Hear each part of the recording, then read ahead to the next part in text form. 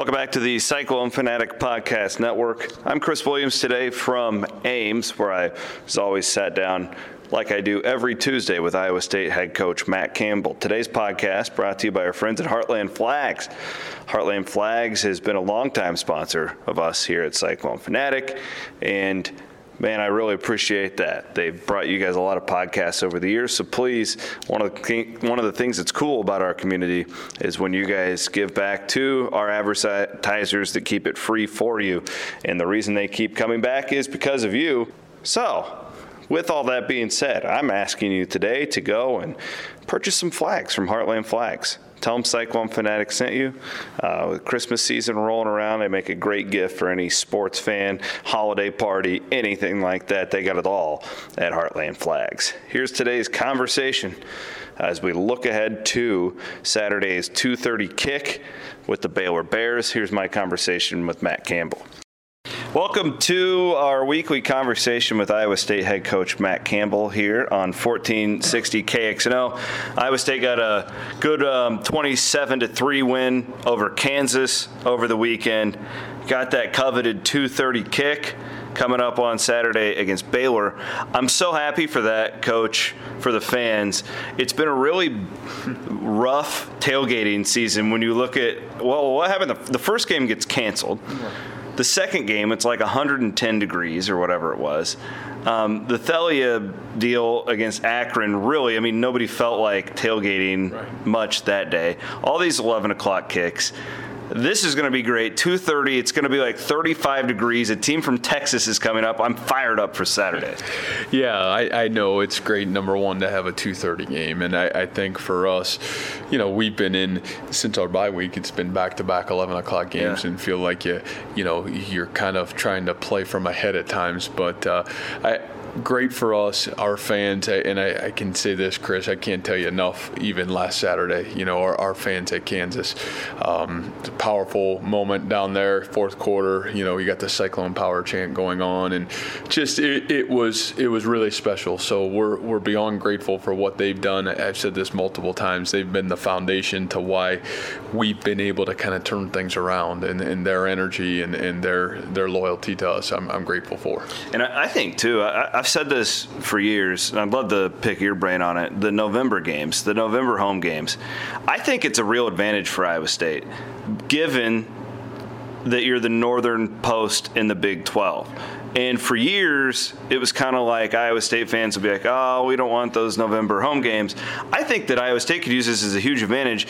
I look forward to the Iowa State fan base, and I believe that they will, kind of adopting like a frozen tundra type theme or whatever to it, and because you guys have Texas coming up here next November, I think it could be really cool, and I do look forward to seeing if Iowa State fans kind of adopt that. I believe that they will. Yeah, my gut feeling says that they will, you know, but I think it's great for me, just the fact to be at home, be in Jack Trice Stadium, especially this time of year, and there's games that mean something. It's where we've wanted to get our football program to and give back to these fans that have given so much to us. So we're excited for that and really excited to be back home. All right. I want to ask you about a couple of individual guys before we get to Baylor.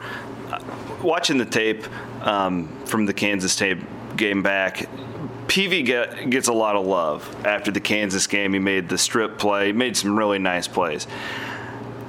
I could make the argument, though, I believe, that he's underrated. And the reason being, a lot of these lockdown corners that we see at every level of football don't put up the stats. Well, the reason they don't put up the stats is because no one's throwing to them. If I made the argument that Brian Peavy nationally, believe it or not, is underrated, would you buy that? Yeah, I would, you know, and I think that's a little bit to do exactly with what you said. You know, Brian's a guy that has played at such a high rate really over the last 2 years that so much of the direction of offenses go away from what he, you know, where he's at on the football field. But, you know, I think the credit has to go to Brian that you get yourself to that point, and that tells you how good you really are. And, then the ability that when the ball does come your way to still be able to make plays on it, and knowing that it's not consistently going there is really impressive. And I think that's where he's got his game. He's playing at such a high rate right now, and really over the last 4 weeks, maybe the best football of his career. And, it's been huge for us, and he's certainly been an anchor to that secondary. The other one is Colin Olson, the offensive lineman. I have no idea. I always tell people, I asked Ben Bruns about offensive linemen and how they grade out, because it's really hard to tell. He's a really neat story, though. I think that I'd like to chronicle it a little bit more. Ankeny kid, so he's from here. Did he come to you in the offseason? Did you go to him? I've heard this story a little bit in the past, but he's playing at a really high level, and I do think it's interesting, the selfless move that he made to make the team better.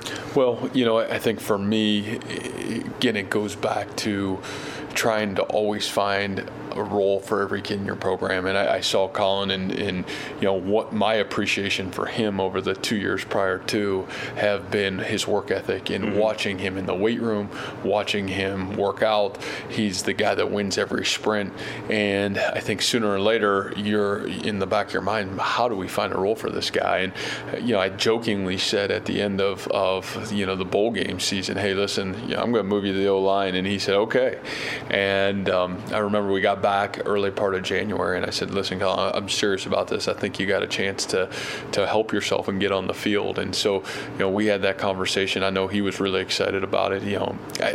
Colin's one of those guys, like so many kids we've had, that it's whatever's best for the football team. And he's played that way now since he's had that opportunity to go in and start. And, I think it says so much about what his character is, not only to be ready to start, but now to play the way he has consistently. It's been really impressive, and to be honest with you, it's really settled things in for that offensive line. Yeah, it sure has. Let's look ahead to Baylor. I'll be honest with you. I feel like I kind of joke that I like to think that I watch as much Big 12 football as anybody over the years, and I don't. They're the one team in the league that I don't feel like I really know what their identity is yet. I know that they have crazy athletes. I really like Rule as a coach. I think that he's, over the last 2 years, the situation that he took over, it's been impressive. I mean, they were nearing the death penalty at one point not that long ago, and now they're playing for bowl eligibility on Saturday. But let's start on defense. What about them makes it work when they're playing well? Because I can't put my finger on what this football team's all about, but they do have some results to back it up. Yeah. I think the first thing is, number one, is how hard their kids play. And what jumps off the film, and that goes to credit to obviously Coach Rule and the culture that he's building down there. But this group does play consistently really hard across the board. And, defensively, when that's your foundation, playing hard with attitude and effort, I think you've seen that with our program, that it gives you a chance. And they're playing a mix of, I think, 9 of 11 starters back, guys that played in this defense a year ago. They know where they fit. They understand what's being asked of them now, and then also sprinkle in some really talented young players that have kind of come in. They're aggressive. They're 2 defensive ends, maybe 2 of the better pass rushers in our conference, and I think they have the ability to get after you, create negative yardage plays, certainly have the ability to create turnovers when you have 2 defensive ends that have the ability to create havoc like their guys do. So run sideline to sideline probably as well as anybody since TCU that we played. 4-man front, is that correct? I mean, you haven't seen that for a while. Yeah, 4-man front, and base out of it, you'll get a little bit of a 3-man front at times. And, they create some multiplicity with what they're trying to do too right now. But I'd say 70% of the time you're going to get a 4-man front. So definitely different for us, and we're going to have to get back to blocking those schemes and our schemes against that as we prepare for this game. Offensively,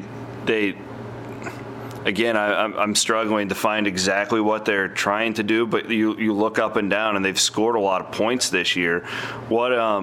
What do you anticipate from them? I think Iowa State fans are still accustomed to the Briles days when it was 60 points. They can't really do that all the time now, but again, if they get into a track meet, they've proven this year that they can beat you like that. Yeah, they can, and they can because of their skill. You know, their receiving core, really talented. Their ability to run, especially create space. A lot of guys that can make you miss in space, and everything really revolves around the quarterback. You know, their quarterback situation, really talented young guy, played as a freshman last year, have seen him just continue to get better. Got dinged up early in the West Virginia game, but came back last week in the fourth quarter of the game and won the football game for him against Oklahoma State. So I think what you're going to get is a team that's, number one, really confident. Number two, has got the right playmakers in the right places. And then number three, when the foundation, great attitude and effort, you know, and guys that believe, then you're going to get a real great challenge for us here come Saturday. Well, I'm looking forward to it. I know the fans are as well, and I don't think there's a lot of people like night games. I think the 2:30 kick is perfect. You start in the day, you end at night. Iowa State's playing for a shot at the Big 12 championship. So congrats on Saturday, and best of luck against the Bears. All right. Thanks so much. Go Cyclones.